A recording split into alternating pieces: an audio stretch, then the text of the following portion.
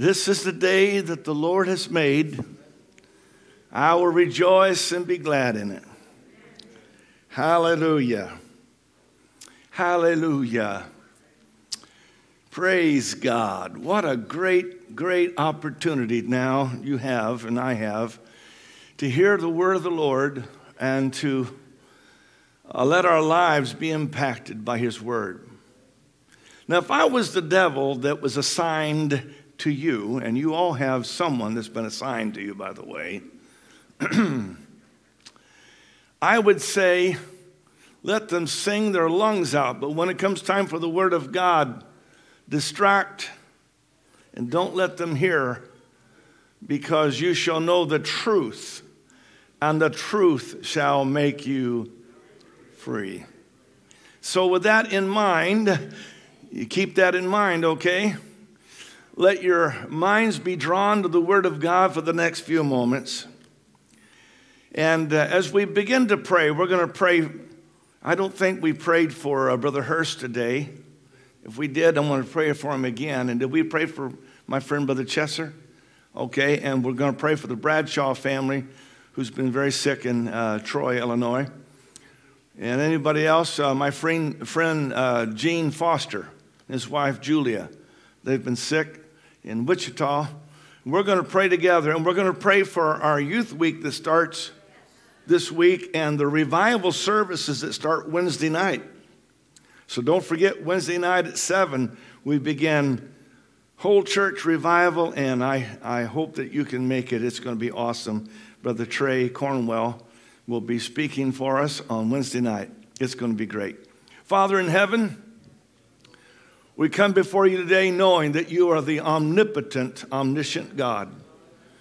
Lord, that you know all things. There's nothing that you cannot do, that you're mighty and powerful and strong. I pray today for little Bella Stoops today, Lord, that you would heal her.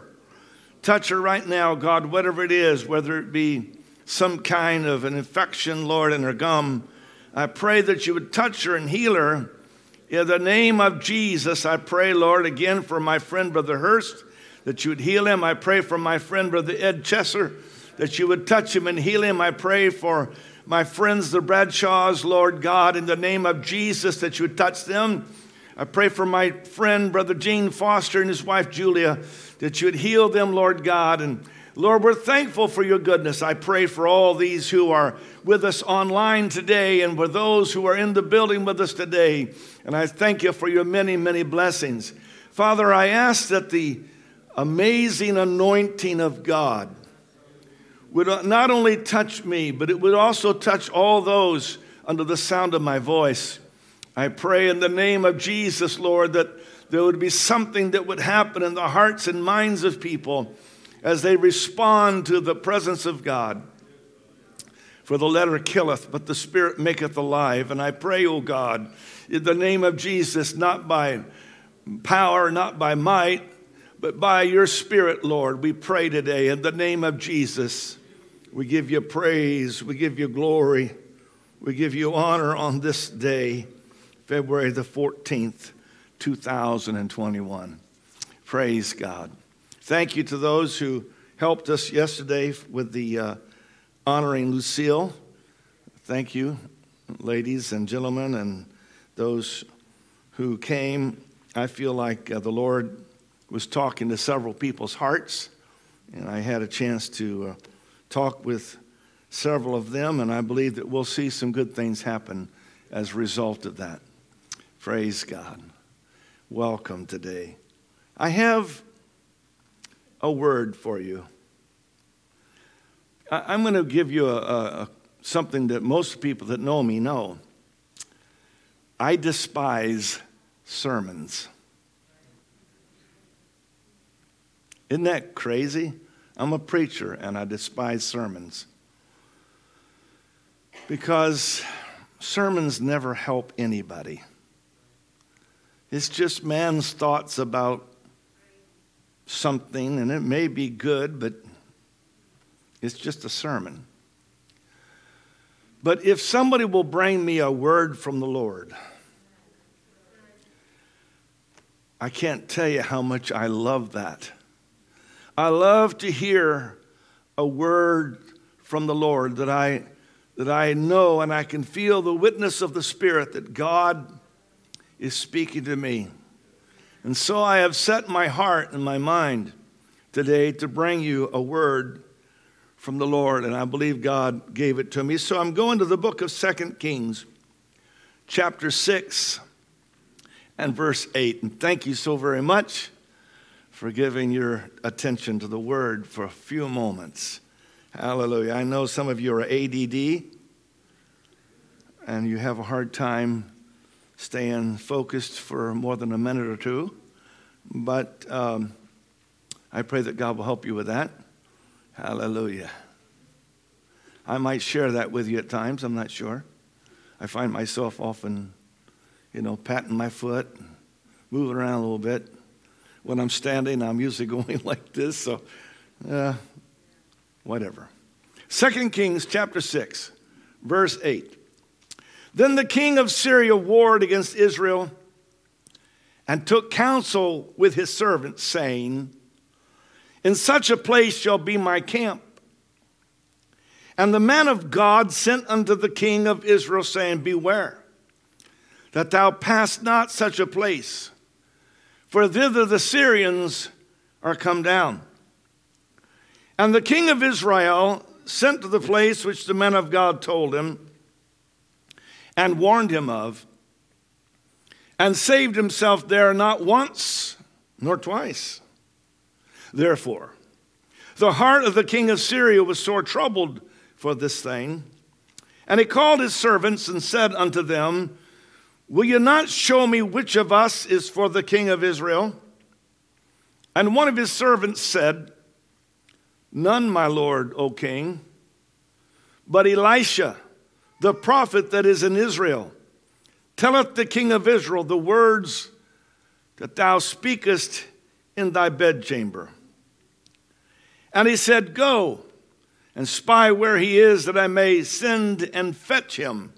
And it was told him, saying, behold, he is in Dothan. Therefore sent he thither horses and chariots and a great host, and they came by night, encompassed the city about.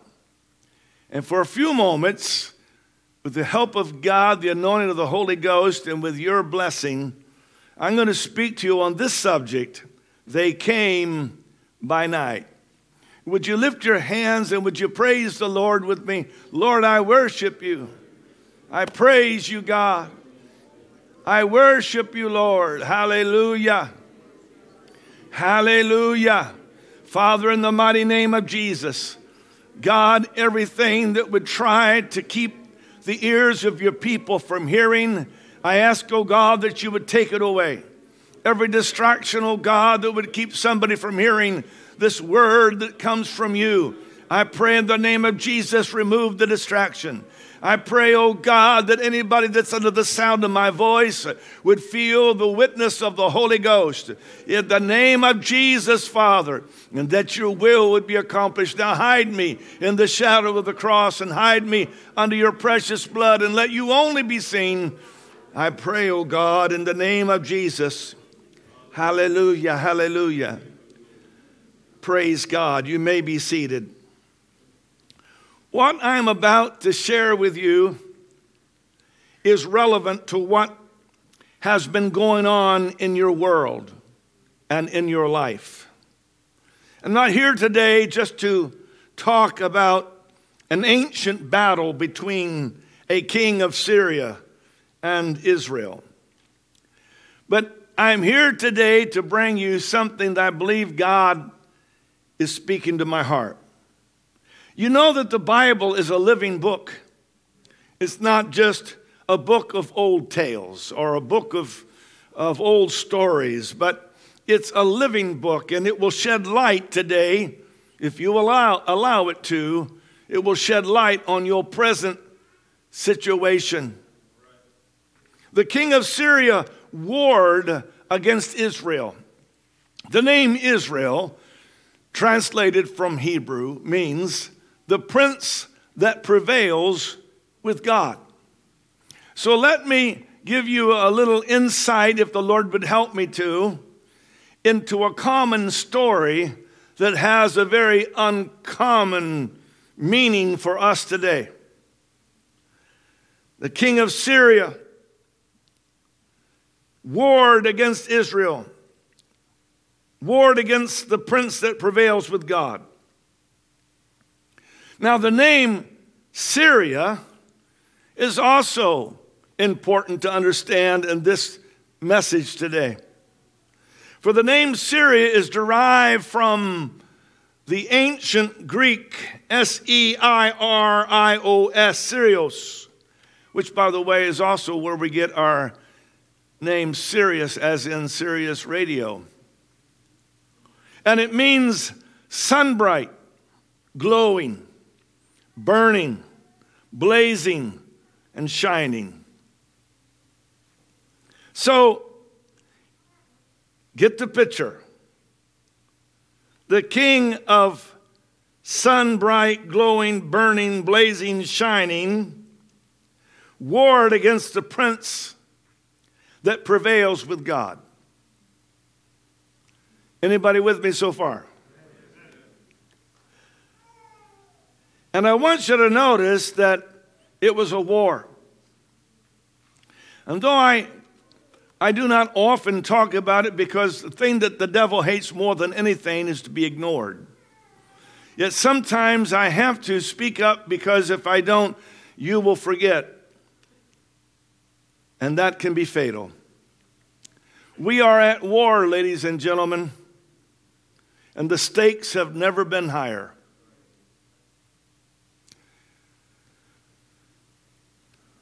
So the king of sunbright, glowing, burning, blazing, shining warred against the prince that prevails with God.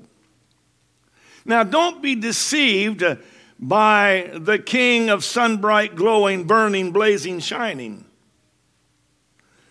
which is what the name Syria means. Don't be deceived by him.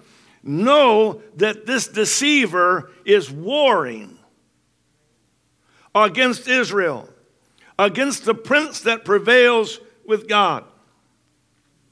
And it is his self-definition that defines himself as the king of sunbright. He seems to glow and blaze and shine, and he seems so right. He seems so good. He is deceptive to the max and extremely deadly. Since we are at spiritual warfare, it is important that you remember that. Your enemy, who disguises himself as an angel of light, is never going to come to you with a pitchfork and horns and say, "This is the devil, I want you to do such and such," because he knows that you would say, "You know where you can go, devil. I started out living for God, I'm going to stay living for God." So he discarded that long time ago, and he comes as the king of sunbright, glowing, burning, blazing, and shining. And you need to understand that he is warring against you. And Paul, remember, many years later would say, "And no marvel, for Satan himself is transformed into an angel of light." And the king of Syria warred against Israel. There's an old hymn of the church that we used to sing years ago, and we don't sing it very much anymore. It's kind of one of those old ones that folks don't sing too much anymore. But it said, "If you're in the battle for the Lord and right, keep on the firing line. If you win, my brother, surely you must fight. Keep on the firing line. There are many dangers that we all must face. If we die of fighting, it is no disgrace. Cowards in the service will not find a place. So keep on the firing line." And then it said, "Oh, you must fight. Be brave against all evil. Never run, nor even lag behind. If you would win for God in the right, just keep on the firing line. And so I go into this story knowing that God has something he's sharing with us that will shed light on how we can successfully war against the king of Syria, the king that comes with a deceiving bright light. The king of deception took counsel with his servants. And he said, in such and such a place, I'm going to set an ambush for the people of covenant. We will mobilize our forces, and he draws down his map and he says, here, at this point, we will set a trap. And he names the place, and only his closest confidants hear this inside intelligence. But immediately,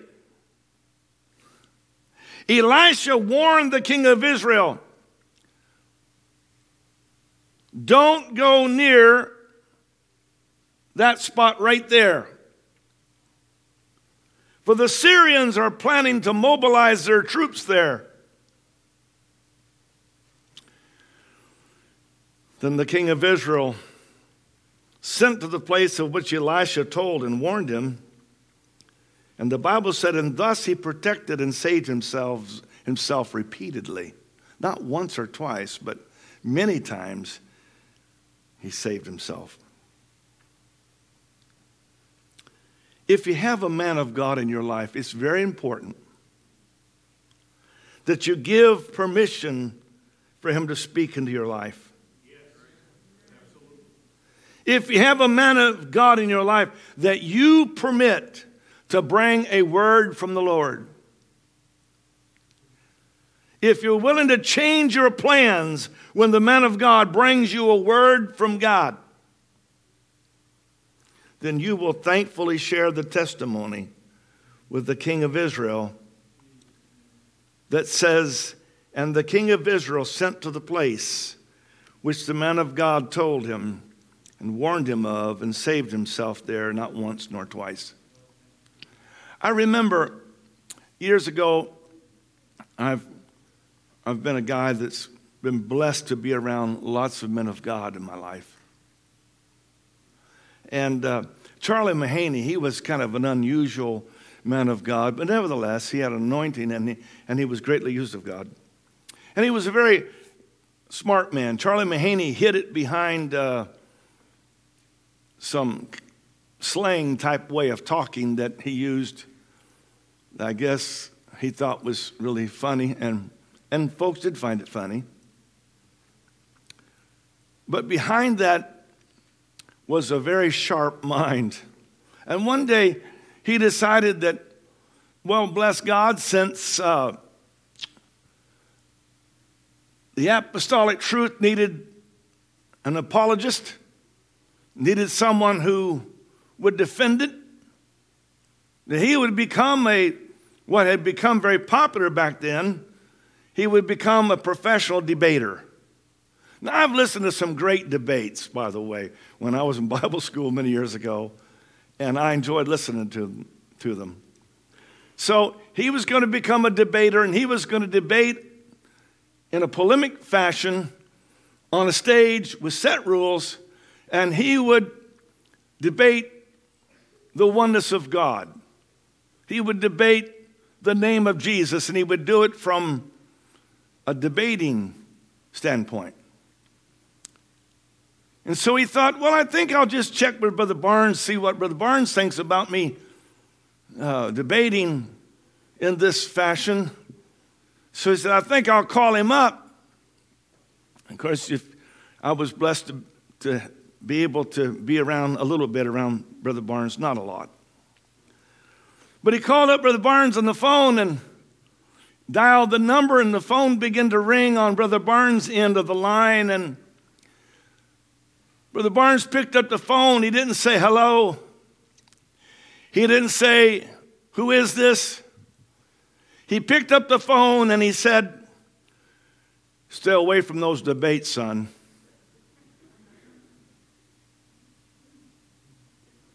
There is nothing that can take the place of the inspiration of God and the ministry that God has placed to deliver you and to save you and to help you. And it is no different today in 2021 than it was in that day.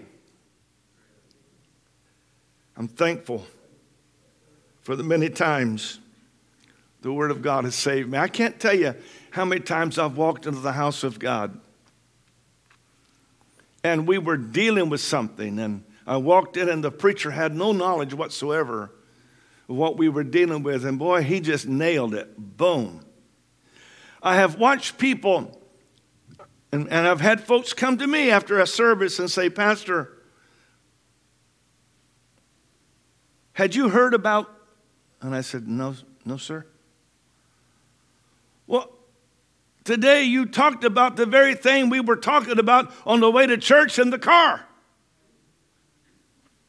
I just have to tell you that God has set a ministry in your life, and a ministry of the Word, a ministry of the Spirit, an anointing that can save your bacon. I don't know how many times, but I know mine's been saved several times. And so the king of Israel was saved not once nor twice. Sure enough, the word of the Lord saved Israel from disaster several times. And I am preaching to you today that the word of the Lord still saves from disaster. You have to understand that we are living in a time of intense warfare. This is not just fun and games, although I love to live for God. Yet I also understand that the stakes are very high.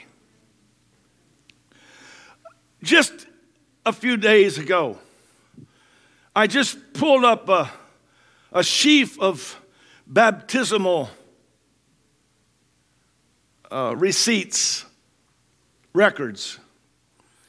And I began to go through a stack about that thick of people that have been baptized in the name of Jesus Christ for the remission of their sins.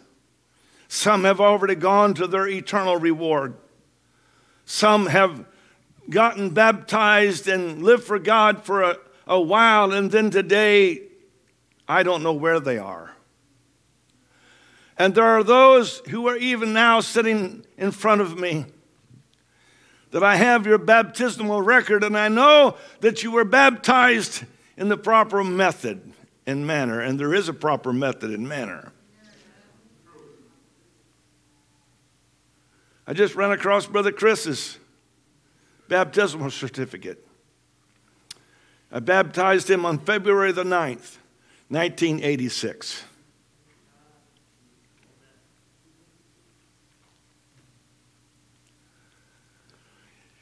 And we're on a journey. We're going from here to home. There are landmines along the way. There are not only landmines, there are minefields. And we need the good word of the Lord, and we need the anointing of God, and we need a man of God in our life. And I don't bow my head to tell you that it's important, because if you're going to make heaven your home, you're going to need all those things.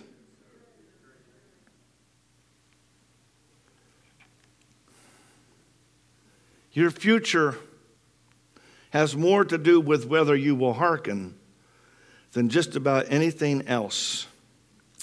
And I'm going to tell you right now, God is speaking. Are you listening? This message today is not to single out one person. It's to single out every person. God is speaking. Are you listening? There are great kings that testify from the pages of God's word. Kings that God set up in a position and then recorded it, not just because they were important people, but for a testimony for us. King Saul, he had a man of God in his life, Samuel. King Rehoboam had the counselors that counseled his father. And the list goes on. Who should I listen to? My peers or my pastor?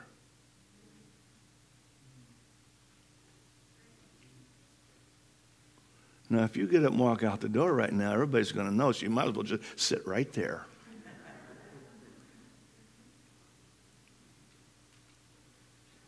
I am preaching not for me. I'm going to be quite honest with you. There's a lot of jobs that would be a lot easier. I didn't ask for this job. And sometimes, quite honestly, I don't even want this job. Because I walk among souls. I can't do like the doctor and bury my mistakes.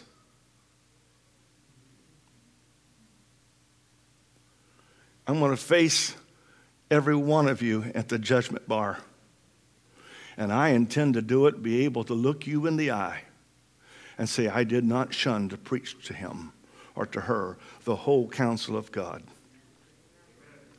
As much as I love you, I will not go to hell for you.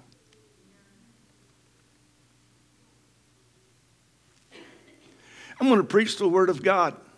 I'm going to tell you what God has showed me. And if I can, if you allow me to, I will point out when the devil set the trap, and I'll say, there's a trap right there. And I will try to make it as distinct as I can, rather than nebulous and vague, so that anybody could wonder, well, what does he mean by that? I've dealt with people who talk in the nebulous and they talk in the vague, and it made me uncomfortable because I didn't know what they were trying to tell me. It seemed like they expected me to read between the lines. That's not me.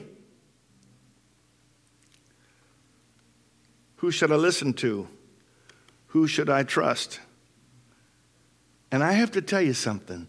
The difference between safety and disaster is hearing and recognizing and obeying the word of God.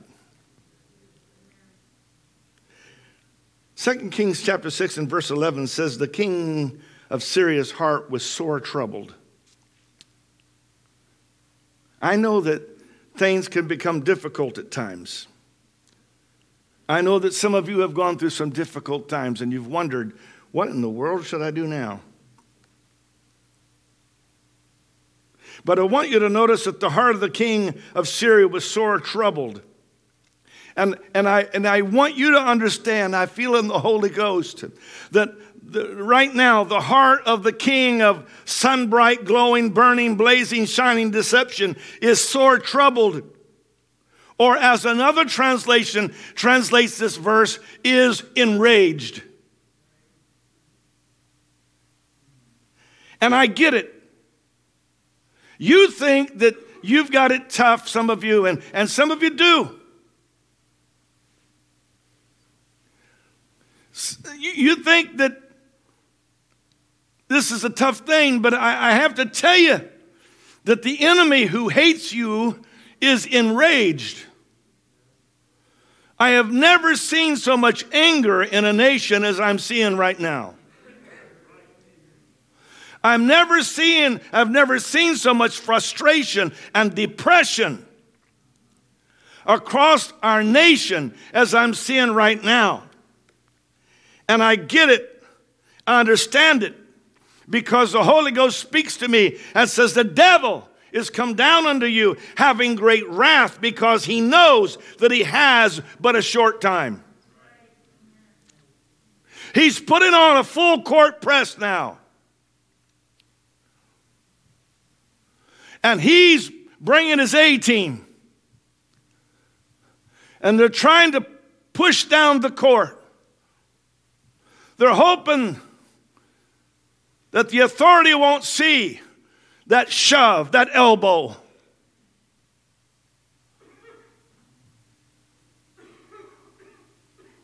I have never seen the devil so enraged.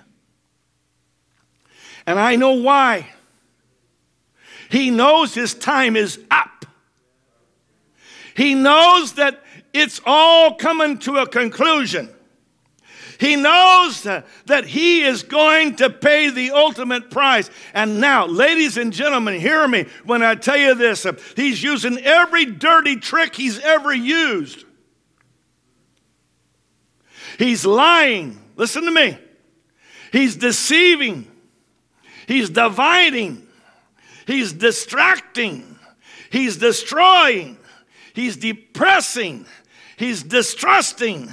He's fogging. He's confusing. He's bewildering.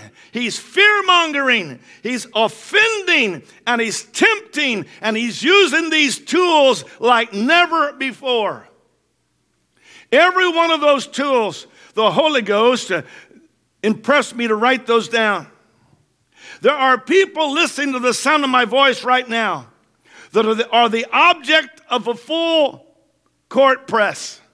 And it may be a lying spirit, a deceiving spirit that's trying to cover your eyes, a dividing spirit that makes you feel alone and nobody understands, a distracting spirit that would get your attention off of the most important thing that there ever could be, which is to live for God and help everybody else live for God. A destroying spirit, a depressing spirit that causes people just to feel depressed from the time they get up till the time they go to bed. A distrusting spirit that says don't trust anybody. A fogging and confusing and bewildering spirit that causes people not to understand and to feel just confused. What do I do next? Or a fear-mongering spirit. I am naming tools that the enemy is using right now against people who are under the sound of my voice. Another tool he uses is offense. He wants you to be offended at somebody in your congregation. He wants you to be offended, most likely, at the pastor. Now, I don't know anybody right now that's here today that's offended at me. If you are, you're covering your tracks really well. But I am preaching because I feel in the Holy Ghost that the enemy is trying to use those tools against somebody under the sound of my voice. He would love for you to be offended so he could give you a reason to walk away. I have never seen anybody who lost out with God that did not have a good reason. They've always had a reason when they stepped out of God's will. Always had a reason and always the same consequence. And it saddens my heart. And I think in those times, God, isn't there something else you could have me do? I hate it when I see somebody about to bite the dust. And I'm thinking, God, would you just send forth your Spirit? Would you send forth your anointing? Would you let the Spirit of God just come down in a mighty way and touch that person and make them to understand that what they're seeing is not what they're seeing and what they're feeling is not really what's going on, but there's a warfare going on. And even while I speak, I feel the anointing of God coming down upon me now and the witness of the Spirit. And I've felt this for a while, and here I am today.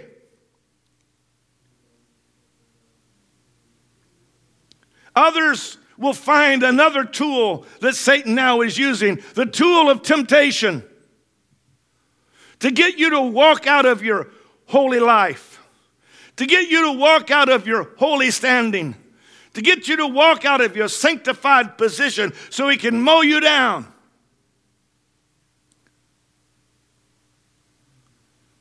Someone winks with an eye. Someone says, come on over here. Husband's not home.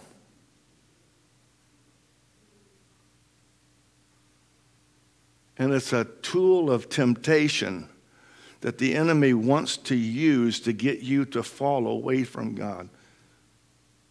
If I told you right now that your marriage is dependent upon you doing the will of God, would you understand that?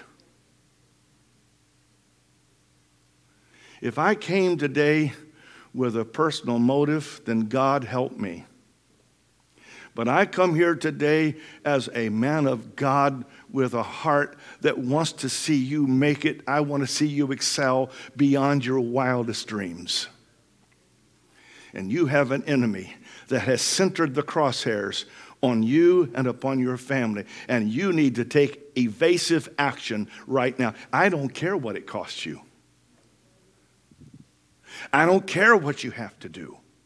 It doesn't matter, because I see the handwriting of God, and I'm calling to somebody today, and I'm saying, come on, in the name of Jesus, let's go forward. In the name of Jesus, let's do the will of God. The antidote for the venomous bite of the serpent is, you shall know the truth, and the truth shall make you free.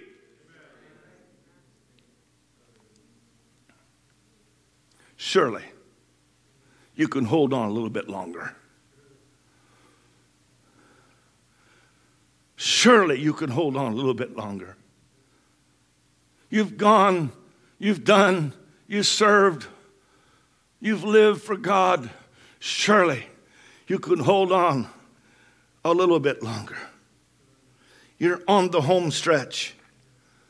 It's so important now that you kick, that you give of yourself, that you sacrifice whatever needs to be sacrificed to get you where you need to be. There is nothing like Holy Ghost anointed truth. You know, one of the frustrating things for me is, if you knew how close you were to a giant victory, you'd have no trouble listening to the man of God. If you knew how close you were to seeing some prayers answered and some wonderful things happening, you would say, you know, I think I've lived for God these amount of years. I think I can hold the course a little bit longer. If you knew the plans that God has for you, I promise you, you'd say, thank God. Oh, Elisha, speak to me. Tell me where the trap is. Let me boycott it. Let me go around it. Let me live to fight another day. I've known of pilots who were in a hurry to get somewhere, and the weather was beyond their ability, but they didn't want to admit it to their passengers, and off they went into the wild blue yonder, only to become a tangled web of bodies and aluminum. Just recently, we all heard the story of Kobe Bryant. And the helicopter crashed. And they studied it, and they said that helicopter pilot, he died, but he's responsible. He continued flying into situations that he knew was beyond his ability. He knew it was beyond his ability, but he continued to fly into it until everybody on board was killed, including himself. And that's the way sin always works. It doesn't just hurt the person who does it. It hurts the people that are closest to him.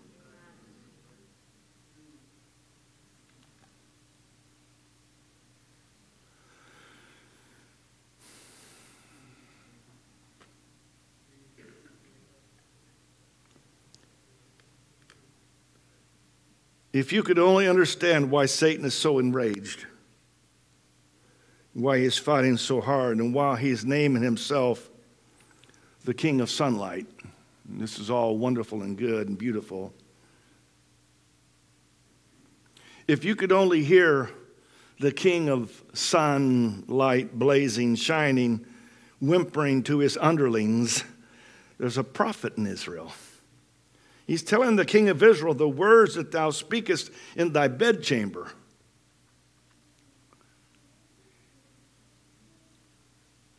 I'm going to tell you something. If you are willing and you pray that God will give you a preacher a word that is so specific to your situation that you will know without a shadow of a doubt what God's answer is, God will bring you specific words, but you have to be willing to pray, God, give me a specific word.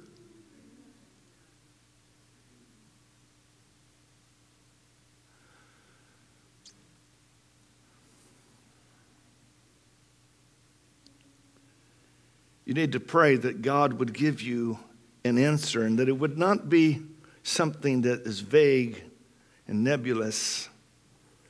Now you're dealing with too precious a cargo.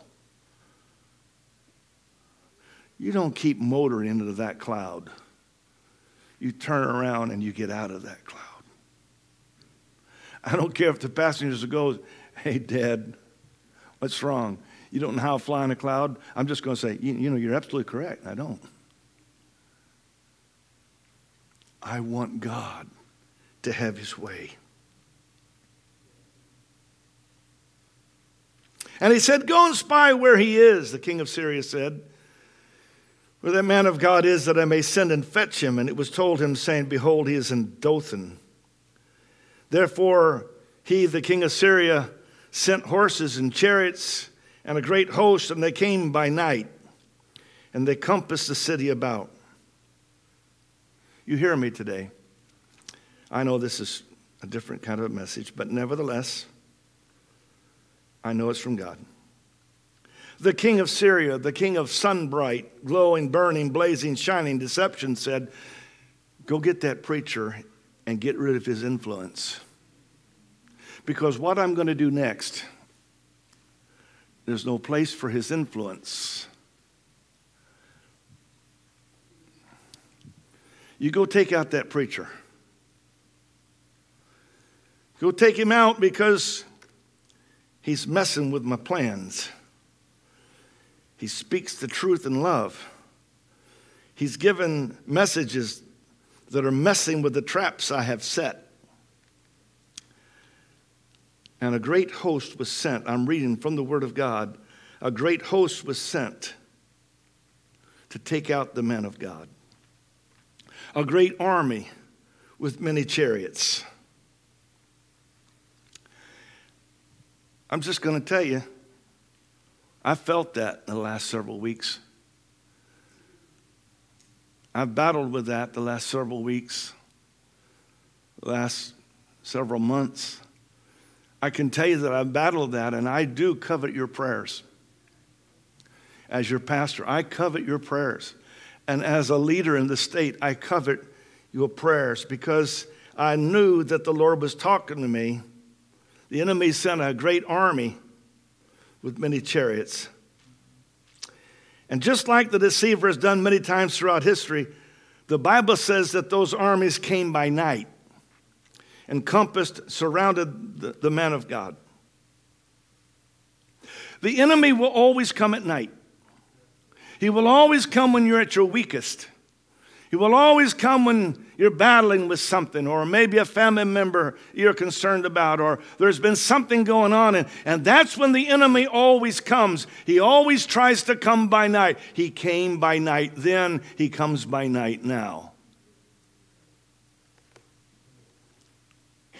New Testament. Now about that time, Herod the king stretched forth his hands to vex certain of the church, and he killed James, the brother of John, with a sword. How could that happen? And because he saw it pleased the Jews, he proceeded further to take Peter also. Then were the days of unleavened bread, and when he had apprehended him, he put him in prison and delivered him to 4 quaternions of soldiers to keep him, intending after Easter to bring him forth to the people. Peter therefore was kept in prison, but prayer was made without ceasing of the church unto God for him. Ladies and gentlemen, if it had not been for the church that said, whoop, we're stopping everything we're doing right now. We're going to start praying and fasting. We're going to seek God. And because of a concerned church, because of loving people, Peter continues to go on. There are traps the enemy sets. I don't care how strong you think you are. You need the framework of the church. You need the ministry that God has placed in your life. You need to hear the word of God. And you need to understand that now the weapon of choice, perhaps above all the other weapons, is deception and delusion. But the church began to pray without ceasing. And here's what I want to tell you about that. And behold, the angel of the Lord came. I'm not talking about in the Old Testament. The angel of the Lord came upon him, and a light shined in the prison, and he smote Peter on the side and raised him up, saying, "Arise up quickly," and his chains fell off from his hands. Because of the prayers of the saints, they said, you know what? We're going to pray without ceasing. And because they prayed, the Lord sent an angel, and his chains fell off his hands. The enemy likes to come by night. He loves darkness. He comes when you're at your weakest, when your mind is troubled, when your heart is broken, or worry is trying to infiltrate your faith. That's when he comes. They came by night and they compassed the city, and that's how he works. He doesn't come from one direction. He compasses. He surrounds. You can always know one of the telltale cards of a satanic attack is he never just comes from one direction. When you are the object of a satanic attack, there will be several things that go wrong simultaneously. He always encompasses. He always tries to bring problem from this direction and from this direction and from this direction and from this direction, so that you stand like Job, and as one man is giving you a bad report, there's another one standing in line waiting for his turn. And when there's a satanic attack going on, the enemy wants you to feel overwhelmed. That's always an indicator that it's time to stop what you're doing, no matter how important it is. Fall up on your face before God and begin to pray and talk to God and worship the Lord. Maybe throw some fasting in and do some more praying and believing and listening for the voice of God.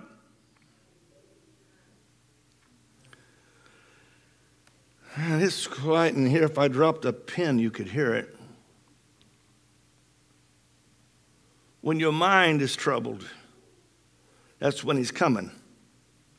And that's when he compasses the city. Surrounded with horses and chariots, you surrounded by fears and worries. So surrounded that the servant cried out, "Alas, my master, how shall we do?" Another translation says, "We are doomed, sir. What shall we do?" Now, I got a feeling that there was one servant that was glad old Elisha happened to be in the house. You know, the old Elisha, he's a nuisance sometimes. He always has to say something that ticks you off. But this time the servant is saying, I better go and tell the man of God what's going on here, because I want to shake his hand and thank him for all the years of service. We're going to be dead. And he walks into the house and he says, "Oh, man of God, we're doomed. There's nothing we can do." He said, "Man of God, the King of Sunbright, blazing light, deception, has sent his army. And I'm telling you, oh man of God, that our house is completely surrounded by his chariots."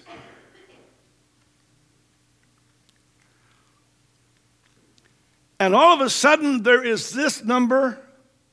I love the anointing of God. And you hear the man of God say, "Fear not. They that be with us are more than they that be with them." I'll never forget preaching a camp meeting in Nova Scotia. And the elder came, Sister Mona, and he had his face in his hands. He was weeping. He came to the pulpit. He said, "May I tell what I just saw?" And I said, "Yes, you may." He came. He was an old man of God. He's long dead now. He picked up the microphone and he said, "I saw in the back of this tabernacle horses of fire and chariots of fire, and the angels of the Lord were filling the back of this tabernacle as you were preaching, oh man of God." And he said they were just waiting for the church to say, "We release you now in the name of Jesus, we release you to go forth." And I'll never forget how the power of God fell in that tabernacle, and people began to weep and pray and do a victory march around the building, and people were healed and people were receiving the Holy Ghost. I want you to know that God still has his angel army, and they are ready to fight for you.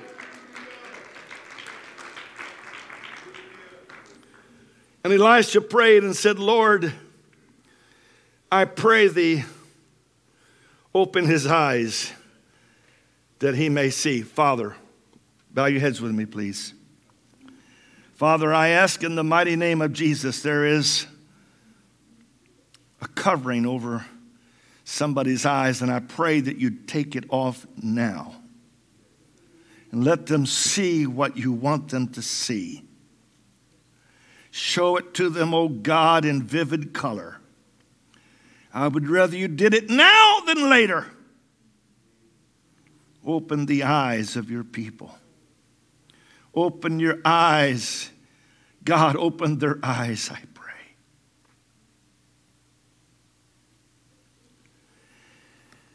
And the Lord opened the eyes of the young man, and he saw, and behold, the mountain was full of horses and chariots of fire round about Elisha. I close this unusual message knowing that I am delivering to you exactly what the Lord laid on my heart. If it means something to you, wonderful. If it doesn't, God bless you anyhow. But I will walk out of this building today with my Bible, knowing that I have preached the good word of the Lord.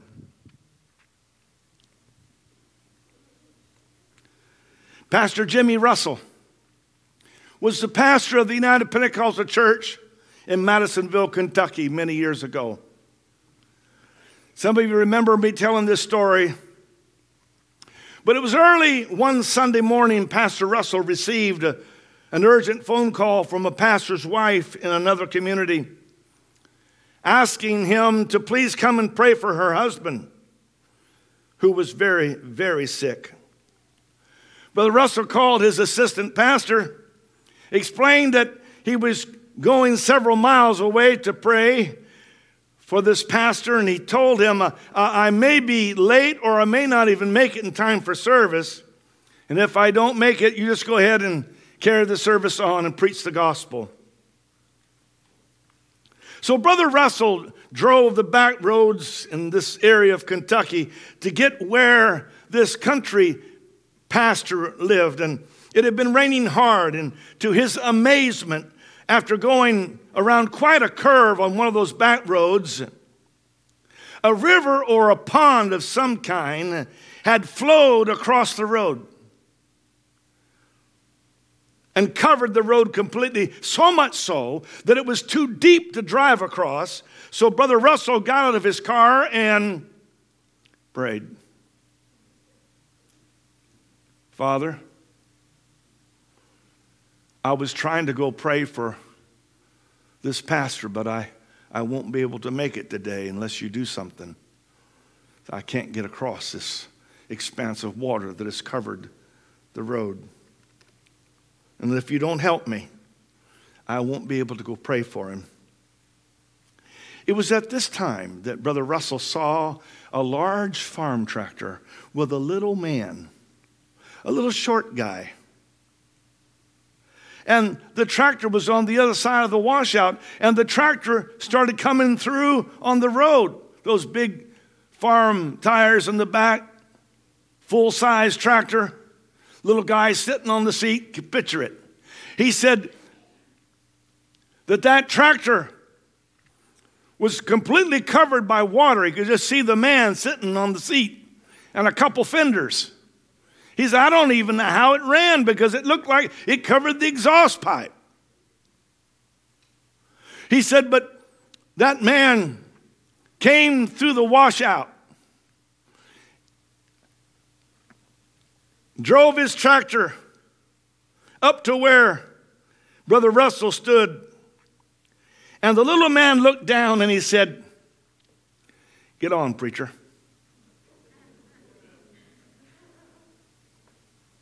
See, some of you just don't understand how involved God is. Brother Russell had never met this man before, but the little man knew him. He said, get on, preacher. Brother Russell said, I climbed up on the fender of that tractor.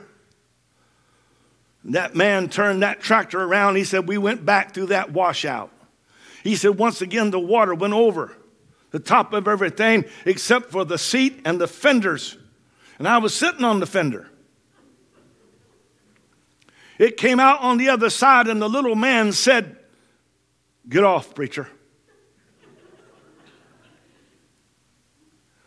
He said, I didn't argue with him.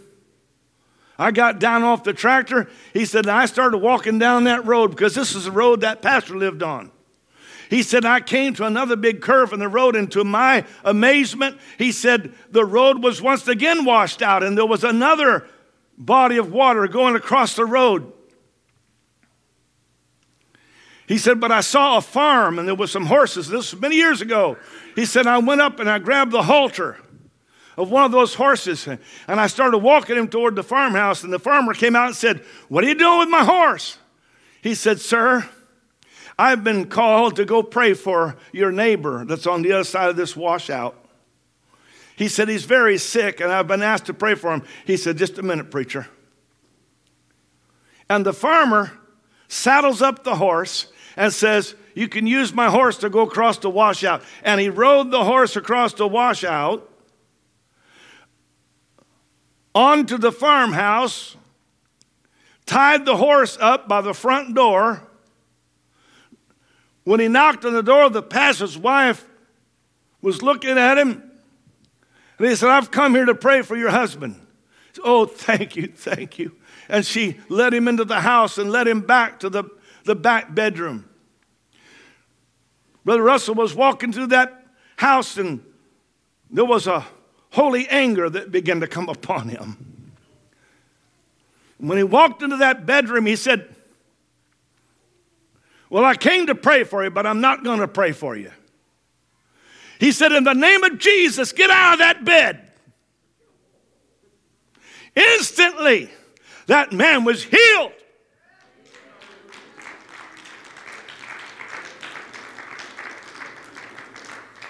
I know it doesn't always make sense.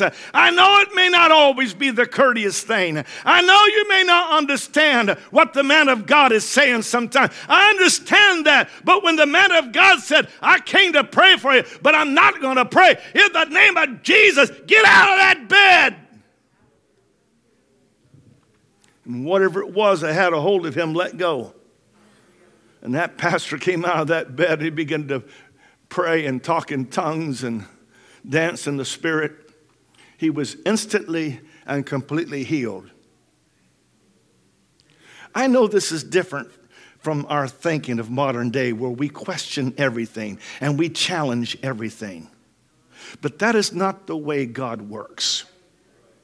When you begin to work in that arena, you're walking in the arena of the king of blazing light, of deception.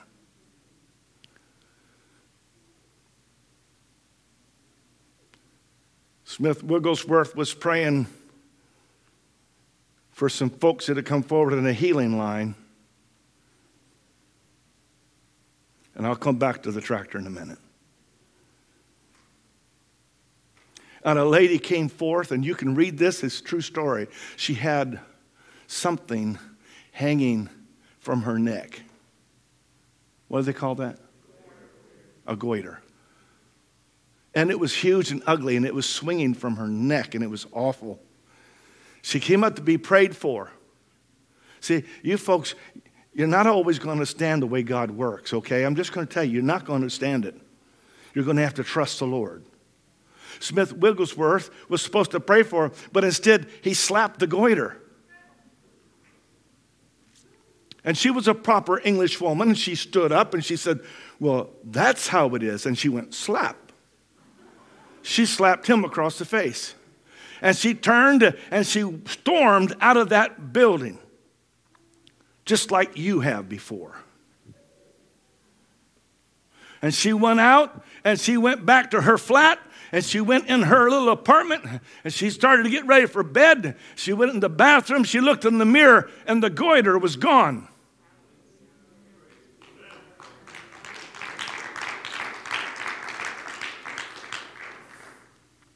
She threw her clothes back on. She ran back to the church. She went up to the man of God and she said, oh, man of God, I'm so sorry. I didn't understand. And there are times when you're not going to understand. You're going to have to trust God and trust the people that God has placed in your life. It's not going to make any sense, but it'll sure save you a disaster.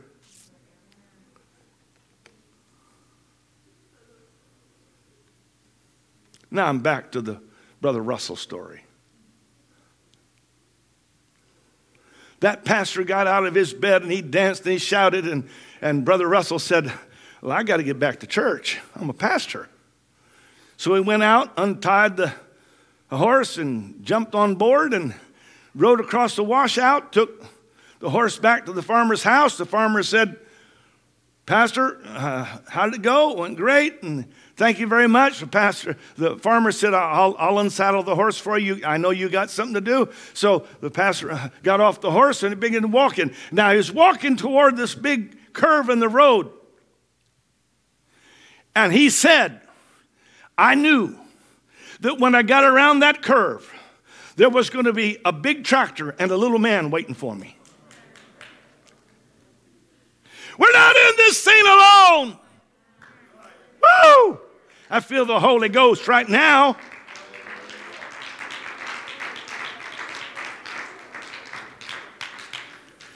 He said, I walked around the curve, and there was the body of water across the road, and there was a big tractor and a little man sitting on it.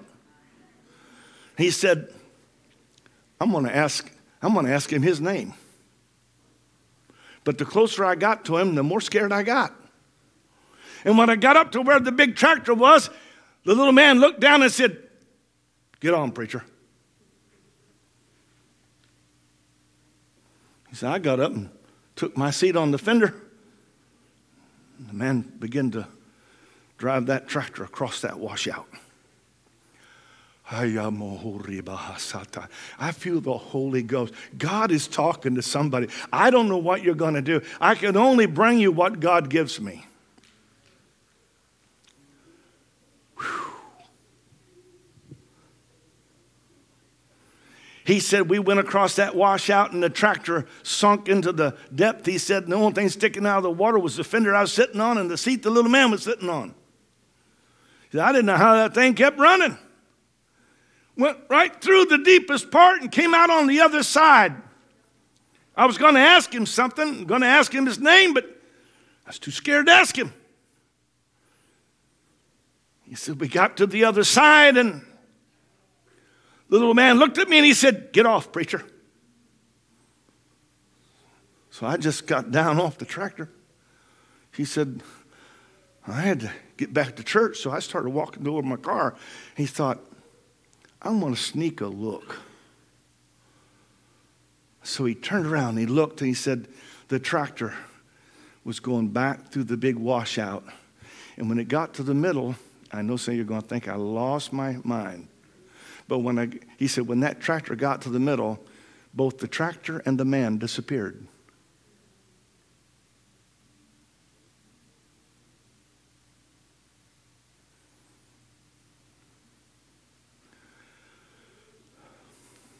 See, what you need to understand is God has not changed.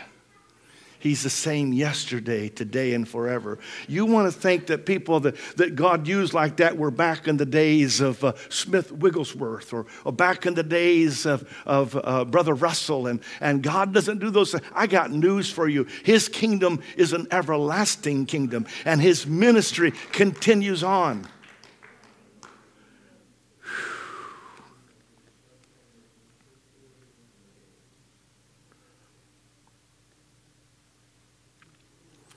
Because thou hast made the Lord, which is my refuge, even the Most High thy habitation, there shall no evil befall thee, neither shall any plague come nigh thy dwelling. For He shall give His angels charge over thee, to keep thee in all thy ways. They shall bear thee up in their hands, lest thou dash thy foot against a stone. Thou shalt tread upon the lion and adder. The young lion and the dragon shalt thou trample under feet.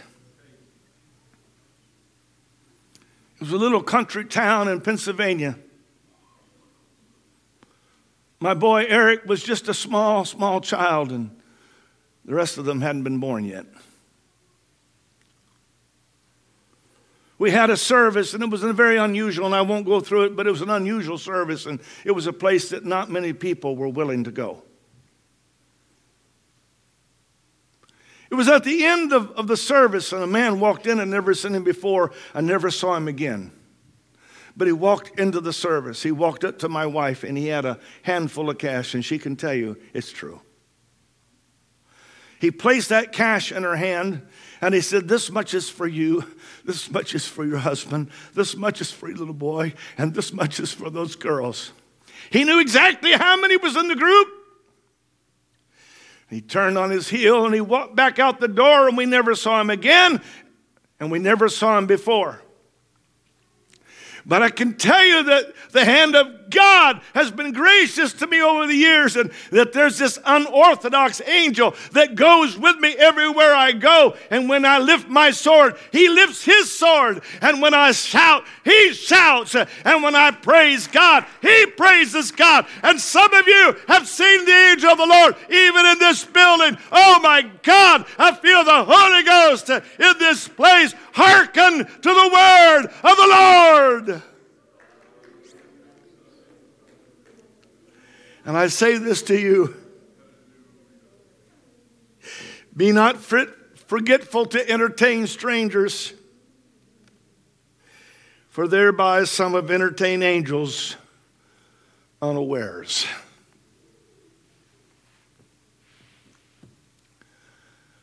That's all he gave me. I don't know any more than what I've just told you. I have shared with you what the Lord spoke to my heart. Now I place it in your hands. You can either take this word and let it guide and direct your steps, or you can ignore it and go on and do whatever you think you should, because I have delivered my soul.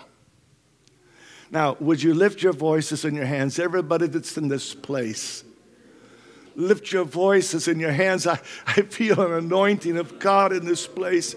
I feel destiny in this house. I feel the presence of God in this place. And oh God, you know where we are. You know what we need.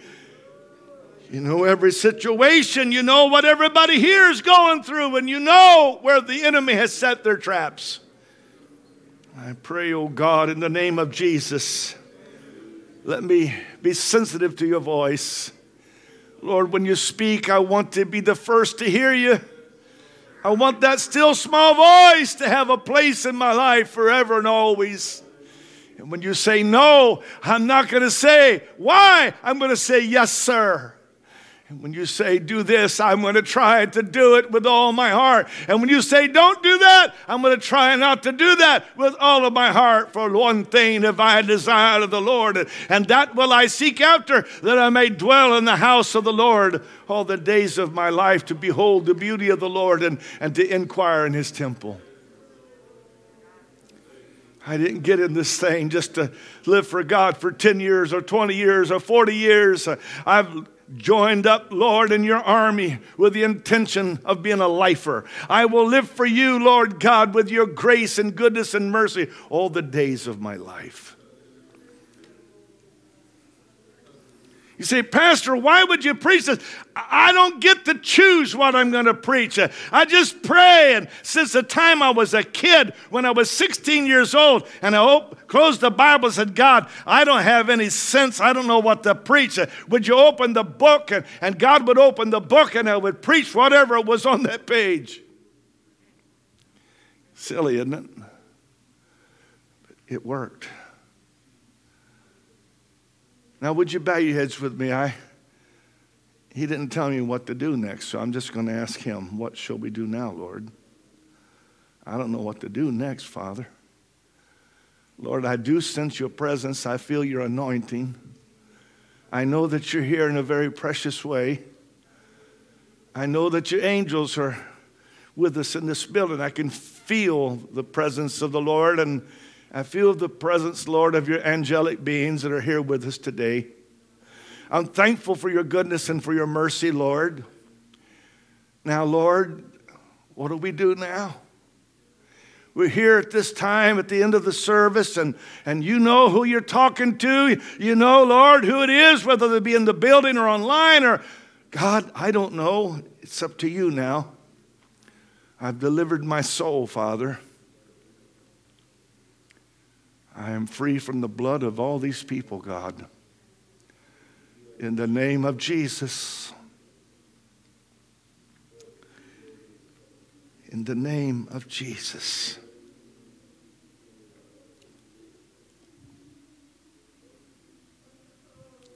I don't know why Brother Mahaney listened to the man of God, but he did. And he went on to serve God to the day he died. And he was greatly used of God. All I know is I want to live for you, Lord, all the days of my life. Praise God. Praise God.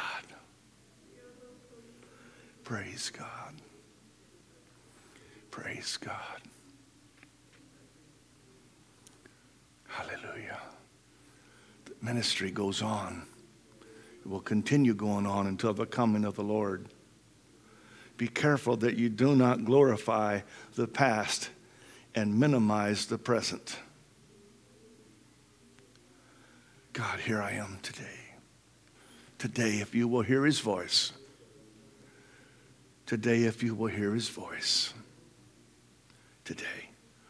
That's what the Bible says. I just ask you to keep your eyes closed for a moment.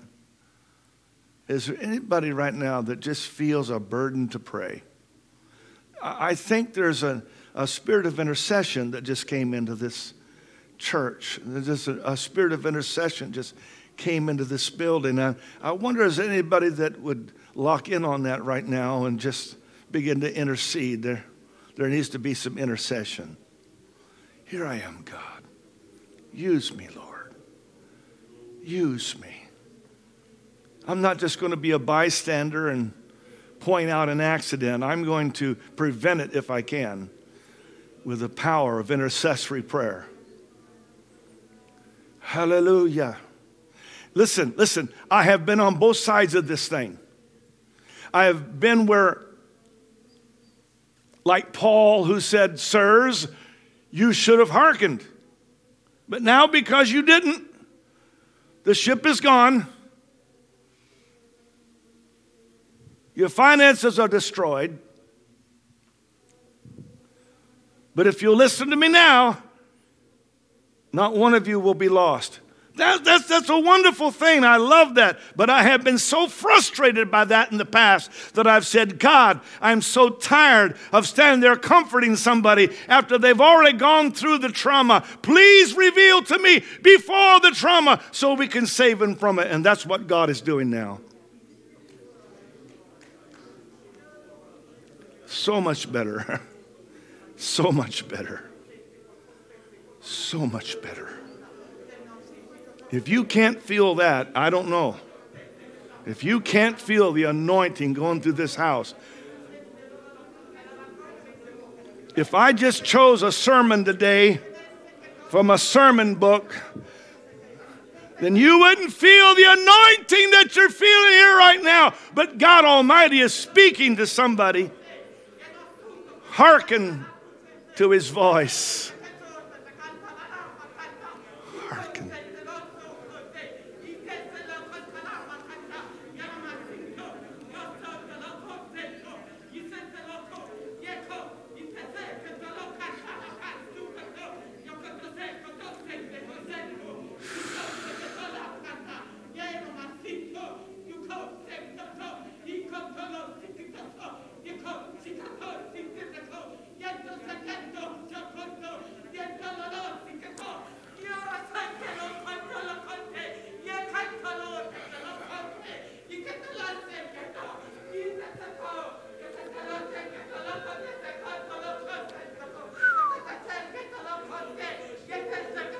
Ladies and gentlemen, there is a presence of God that has filled every cubic inch of this room.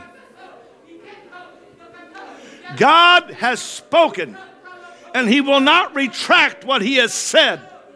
He is God. He knows what he's doing. He knows what's best for you. Now, is there anybody who would say, here I am. I'll do what you want me to do. I'll be what you want me to be. I'll say what you want me to say, and I'll go where you want me to go. Father, I commit my life into your capable hands.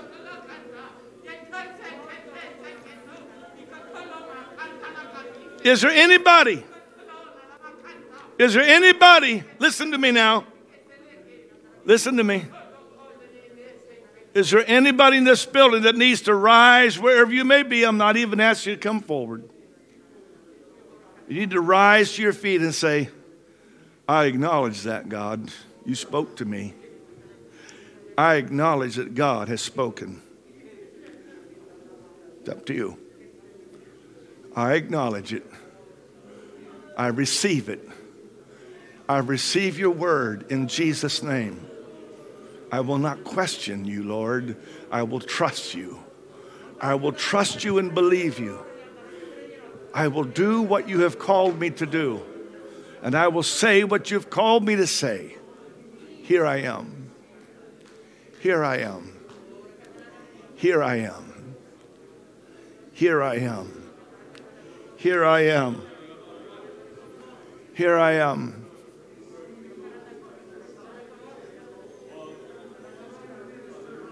Here I am, Lord. Here I am.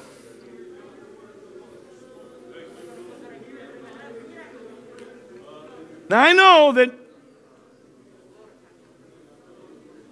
immediately the king of sun blazing light and deception will say, trying to scare you again. You listen to whatever voice you think is the right one.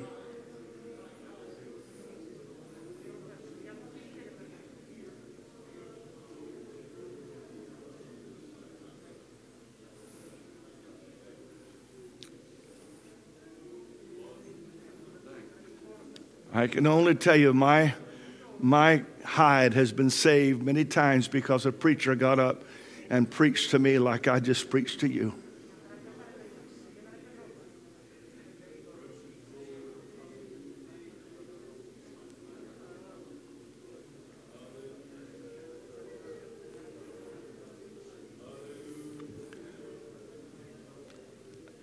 I've seen the Spirit where an angel of the Lord is recording your reaction today to the word of the Lord. It's been duly recorded.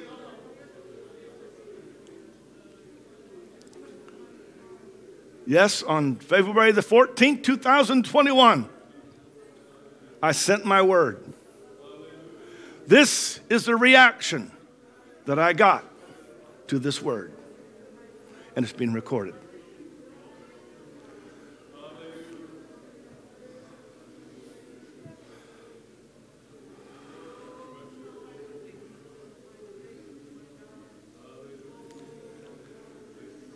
Pastor, this is so inconvenient. I know.